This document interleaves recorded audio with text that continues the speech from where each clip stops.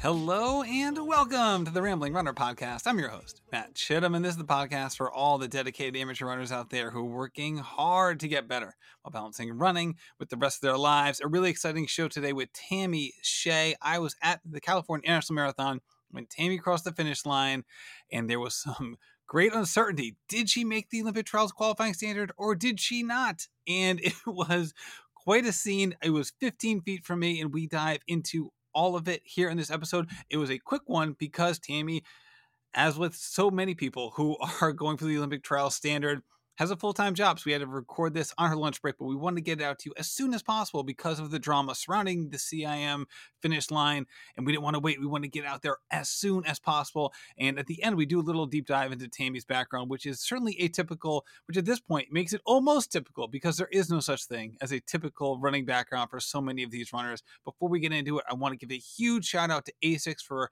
basically be the presenting sponsor for all CIM related episodes here at the Rambling Runner Podcast. I love ASICS shoes. Upstairs right now, I have 6 pairs. And you say, oh, well, Matt, that's because they sent them to you. No, my friend. They sent me 1 pair. I bought 5 of the others because I love ASICS shoes so very much. That includes the Nova Blast 4, which just came out this past weekend. I still love the Nova Blast 3. The Nova Blast 3 Trail. Oh my God, that shoe. It's not the best trail shoe, but I love it on the roads. Frankly, I love the lugs on the roads. Yesterday I did my workout in the ASICS Evo Ride Speed, a wonderful, fast, lightweight daily trainer that I really like for workouts as well. Go to asics.com today to check out all of their offerings and make sure you log in and register for free on the website because they send out deals all the time.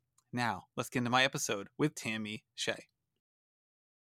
All right, Tammy Hsieh, welcome to the podcast. Yeah, thanks for having me here today, Matt.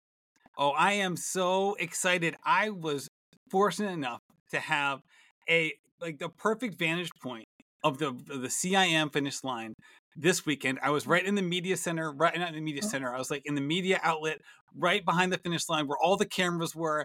And I had a chance to witness history, which is exactly why I was there. I was so excited to be there. So we're going to talk about a little bit of your running background for sure. We'll talk about the race in 2023 and leading up to it.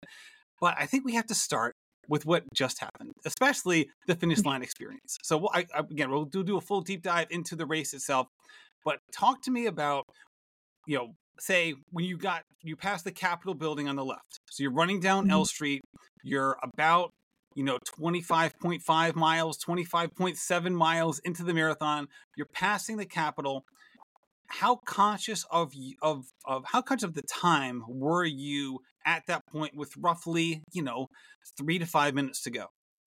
Oh, I had no sense of time at that point. Mile 25, 26. I had I had no idea what pace I was running even on that last mile. I didn't really know. I didn't. My first point was when I made that corner, that turn around the finish was when I could see the finishing clock. So that was my first sense of time. Did you get a sense from the women around you or the spectators that were lining the streets as to maybe the proximity you were to a potential OTQ time at that point? I did have a gut feeling that I was really cutting it really close because there was a big pack of women that just passed me, and I could tell that they were like in a rush. And I was like, okay, well, my calf was twinging a little bit. It wasn't cramping, but it was twinging for 5 miles already. It started around 21, and so I was just kind of playing it sort of like, okay, I can't do anything. I can't really push too hard right now. I don't want my calf to give out. So I was just like, okay, just keep it controlled, smooth, just keep on running. And there was like maybe 4 or 5 women who passed me very, very in the very last mile I got passed. And so I did kind of sense that there was, this is probably cutting real close, but I wasn't even looking at my watch. But it was when I made that, I don't know what street that was called, but that turn you make towards the finish line, I could see the finishing clock, and it said 2:36:50. All right, let's talk about that. All right, so you take the left and then the quick left, right? So people don't know CIM. You're running on L Street for basically 8 straight miles, basically, right? To finish the race. And then after you pass the Capitol building, you take a left and then a quick left where you're kind of going the opposite direction and you're facing the Capitol and you're Mhm. finishing in that stretch. And it's roughly, what is it, 75 meters or so? Again, from when you take that left, you see the finish line. You have roughly, I guess, 75 meters or so. Is that what you'd estimate? Yeah, something like that. Pretty short, but Okay. oh, So so you see the yeah, clock. So you yes, look up, you see 2:36. What do you say? 50. 2:36:50. So it's not a And I was lot of like, time left. oh my God. So walk me through Yeah. the physical, mental, and emotional like outburst or whatever you were feeling in the preceding, 10 to 12 seconds or the following 10 to 12 seconds. I didn't really. It was just like my first reaction was, okay, I gotta run as hard as I can to the finish. I gotta do something. How can I be so close, And uh, I just I couldn't even think or feel my legs at the time, but I just like kicked in as hard as I could, and I couldn't even feel my legs. I was like, I gotta just give it a shot and see what happens. And it was funny because the moment I crossed the finish line, I was looking at the clock, and I saw that it was like 2:37:03:04, something like that, right when Right. I crossed it. And I was like, oh shoot, I think I just missed it. Like that was my first thought. Right. No, And absolutely. yeah. Absolutely. I want to talk about that in 1 second. I'm sorry to cut you off, but I want to just get the Yeah. sense of as you're approaching the finish line. Again, this is at the end of a marathon. So like you're completely exhausted, right? You've used up Yeah. all the mental, emotional, and physical energy that you have. Like, did your vision kind of collapse a little bit? Like, were you like really focused on exactly Oh. where you're going? Describe like what you were seeing, because again, to paint the picture, there's this big giant finish line. There's a ton of people. It's incredibly loud. However, I can imagine that your senses probably may have, you know, taken it in maybe in a different way than the other people who were spectating it. Definitely felt like I had tunnel vision. I was paying no attention to the crowd, to the people yelling, screaming. That was completely like blacked out in my brain. I just the only thing I was focused on was the finish line. um, All right. And so, yeah. so let's talk about that, because for some people who may not know, for the men, the OTQ time is about the gun time, right? So it's a gun time finish for the men. So as they were coming through their OTQ, whatever it said on the ticker at the finish line, that was the cutoff, right? So if a male finished, and one did, at 2:18:02, they were going to be on the outside looking in. However, and maybe not a lot of people realize this, and I'd like to ask you in a second if you realize this, for the women, it's the chip time is what matters. So you just mentioned that you crossed the finish line. It's 2:38:03. As someone who was witnessing this, I was 15 feet from you as this happened. I was actually doing an Instagram live of this exact moment, right? And no one knew what to do, because everyone's like, they're looking at you and they see the clock, but they don't know where you started in the corral, right? So everyone's just kind of like leaning back and forth. They're like not sure what to do. What was your finish line feeling? And then how did it evolve over the next 45 seconds? I caught the whole 45 seconds on camera, and I could talk about it later. But talk to me about what those 45 seconds were like and how it felt in terms of like how long did it actually feel in like Tammy time as opposed to like, what 45 seconds looks like on a clock. Well, like I said, I honestly thought I missed it by 3 seconds. So that was really my first thought. I was like, okay, well, I'm just trying to think about. I like didn't even think about how I was feeling physically. I was just thinking, oh, how could I come so close again? I can tell you a little bit more about my last marathon a few months ago, and I was like, oh, I came really close again. So I was just sort of like kind of processing that emotionally, and someone came over to me pretty quickly the moment I finished, and it was someone on my team from It was David Boston. Melly, correct? Yes, it was David. It was David. He came over, and that sort of like perked me up when he came over, and he like looked kind of like happy for me. And I was like, why? I don't really know what's going on. Why are you so excited for me? He's like, hey, I just want to tell you, I think he said something like, oh, let me see your chip time. And he said, and like he like pulled up his phone. I think someone else also did that, came over pretty soon after and said, hey, it was 2:37:00. And I was like, and even then I was like, what does that mean? Like, does that, I don't know if that's, don't you need to run under, was what I was thinking in my head. And they said that, that counted. So I was just like completely like, I was shocked, really. I didn't know, like, I was like, are you sure? Like, I was like, do you want to double check? I want to confirm my chip time somehow with someone else, even. I was thinking, but it didn't really register till even after I like finished. 5 minutes later, I was just walking down, trying to find my boyfriend Zach, and I was just like, I don't know what that was. It was a wild swing of emotions. So David walks. He is Yeah, on. If someone's looking at the finish line, so like they were like, yeah. so say they're in my position, right? So I'm Mhm, basically facing you as you cross the finish line. David goes from mhm, my right to my left, mhm. like with purpose. So you see him like walk right across Yeah. like my screen. Like he's like he's got the white singlet on. He just walks with purpose right over to you, Yes, and it's yeah. obvious that he's like what he's about to like try to figure out, right? And like Mhm, shortly thereafter, and people might have seen some of the pictures. There were some volunteers handing out the OTQ flags. So the mhm. side that most people saw was like the gold side that said Olympics Trials Qualifier, and these beautiful things that people wrapped them around themselves. And everyone got one when they crossed. And the person who had them, for the women, he like wasn't sure what to do. He was just kind of standing at the finish line. But then he sees David walk over to you, and then he kind of like slowly comes over, and then he hands you one as well.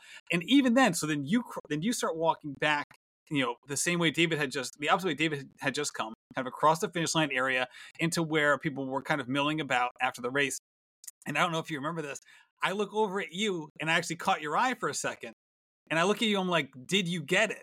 I kind of mouthed it to you, and you put up your hands. You went, I don't know. And it was like, such a surreal scene.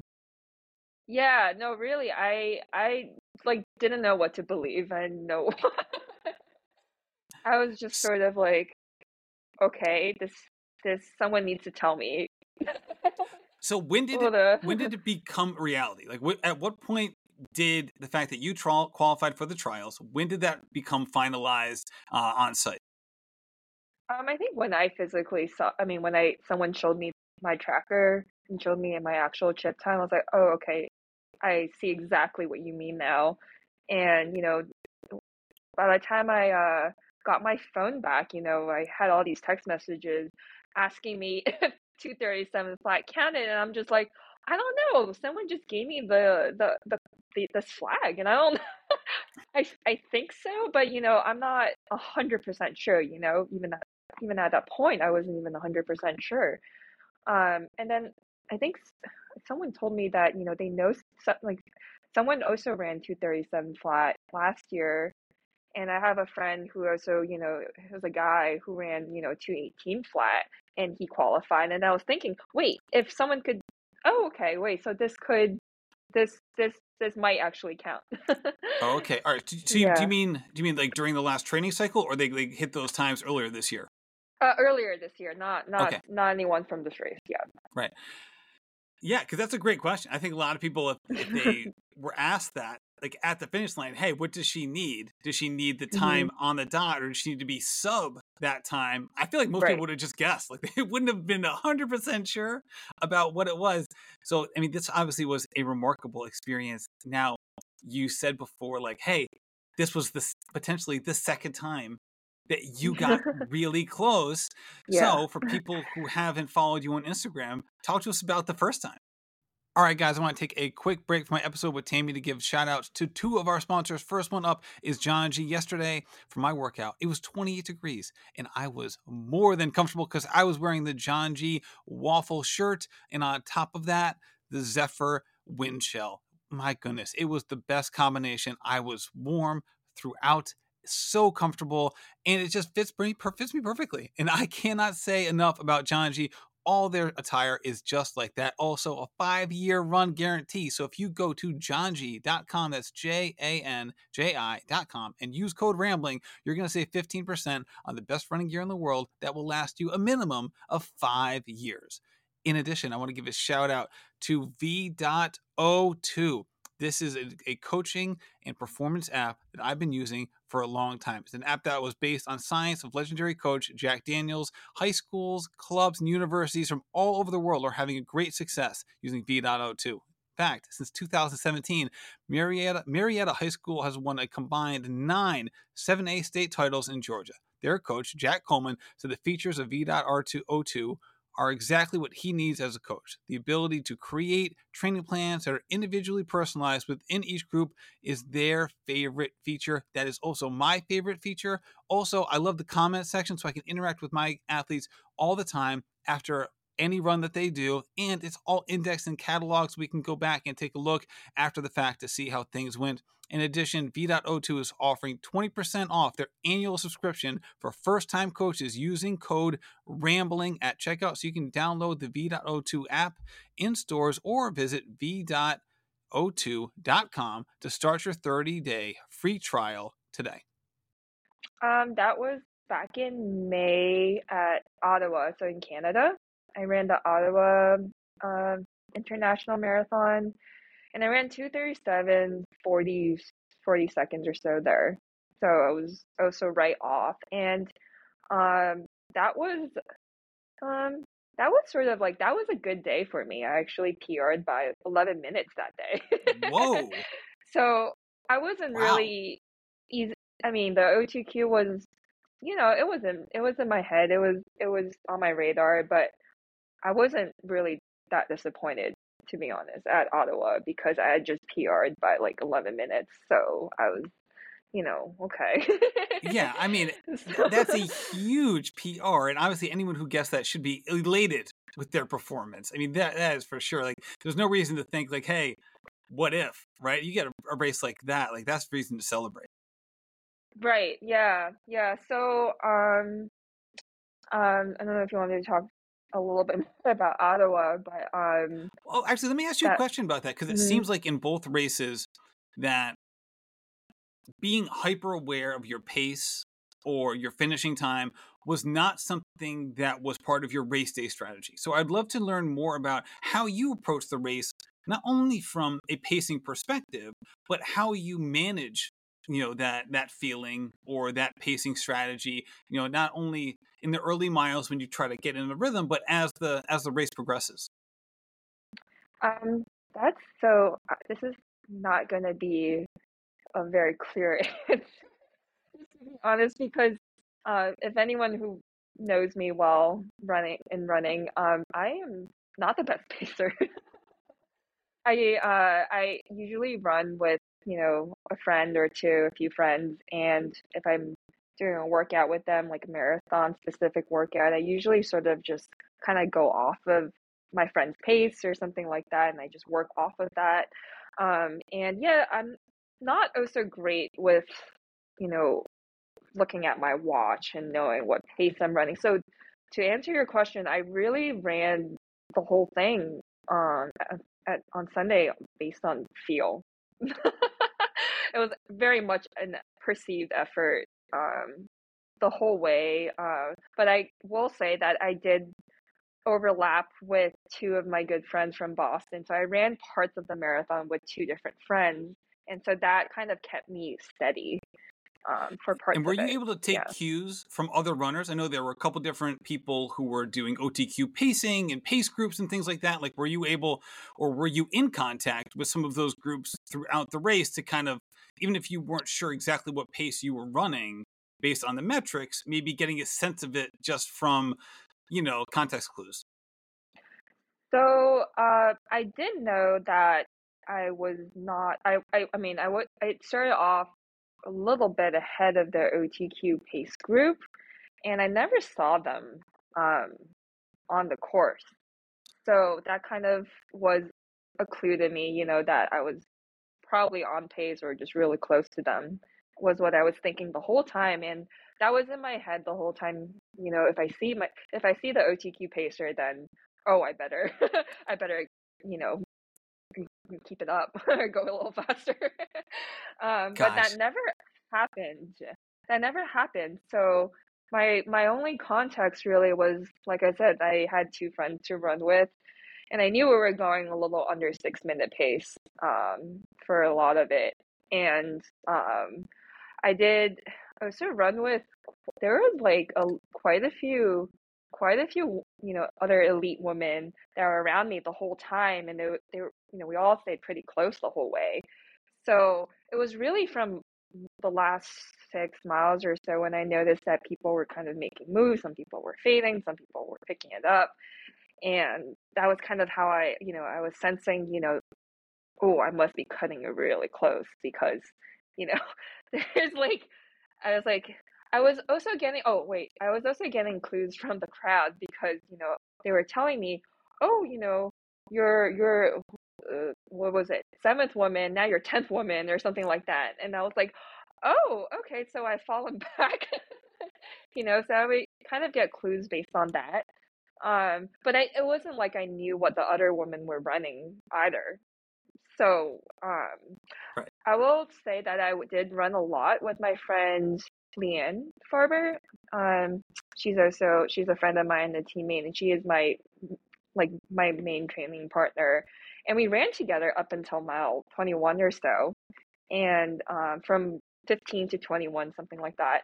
And so, like, I knew she was on pace, we were on pace, and it was just a matter of holding it. So, I love that. uh, And yeah, obviously it yeah. worked out well, right? This seems like to be a great Yeah. example of being in the moment, but also pacing it extremely well. Mhm, So again, we don't have a lot of time here. You are at work, mhm. so you're a normal working, Yeah, working stiff like yeah. the rest of us. When you're going out there and hammering training, you're doing this on your lunch break. I really appreciate it. You're a data analyst. I'm Mhm, sorry, a chemical analyst, right? A chemical analyst for a tech mhm, firm just outside of Boston, which is exciting. However, like so many people who qualify for the trials today, your running background isn't exactly like the typical, like, hey, ran really well in college and qualifying for the trials a couple of years later and kind of keeping the train moving. You went mhm, to Tufts University, which is a small school, small D3 school just outside of Boston that has mhm. certainly high quality athletes, including my good friend Peter Bromka, who went there. But with that said, not exactly a hotbed of running, but you didn't even run at Tufts. So talk to me about how you got integrated into running and how the marathon came to be in the first place. It was really a gradual transition into running. I started running when I was like 26. And I started, during grad school, really. And I just was moving. I was in Boston, but I was about to move to New York for grad school. And I just picked up running mostly just for kind of stress relief, exercise, nothing serious at all, right? I was probably running, 9 minute miles or something, at the time. I wasn't even wearing running shoes, I think. I was just wearing like some Nike free something, whatever those are called. I don't even think they're proper running shoes. So that's how I really started off. And my running really started taking off when I joined my first team in New York City, Central Park Track Club. And I was like 2019 or so.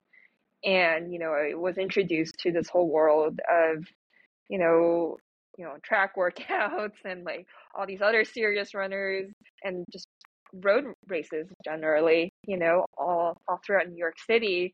And so that was really where I got, all this exposure to road racing.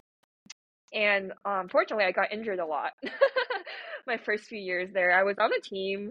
I was always registered for some race, but I was never really able to run really well or train properly. Just for whatever reason, I had plantar fasciitis a lot. It was like a reoccurring plantar fasciitis. I eventually tore my plantar. And then COVID happened and I moved to Boston 2 years ago. So I moved back to Boston and I joined the Tracksmith Boston Harris team, and I was working with a coach at the time, and followed a marathon training plan specifically tailored, like an individual training plan for the first time 2 years ago. And I ran CIM 2 years ago, and I ran 2:48. So that was my time 2 years ago at CIM. And since then, I switched coaches, and I've been working with Kim Conley over a year, like about a year and a half now, and I've been able to progress a lot. So I, like I said, it was like an 11-minute PR at Ottawa, and now it was cutting it this close again. So This is yeah, that's truly really amazing yeah. and a great example of like latent ability. Like obviously you're, a talented athlete that finally kind of got introduced to a sport that fits you really well. And boy, have you taken off. I mean, this is truly remarkable stuff. Tammy, I can't wait to see what's next on your running journey. I wish I could talk to you for a whole another hour. I know that you have stuff that you got to do. And I just really appreciate you taking the time after one of the biggest days of your running life to share your journey with us. Yeah, thank you so much. It was a pleasure talking to you here, and I hope everyone else enjoyed it.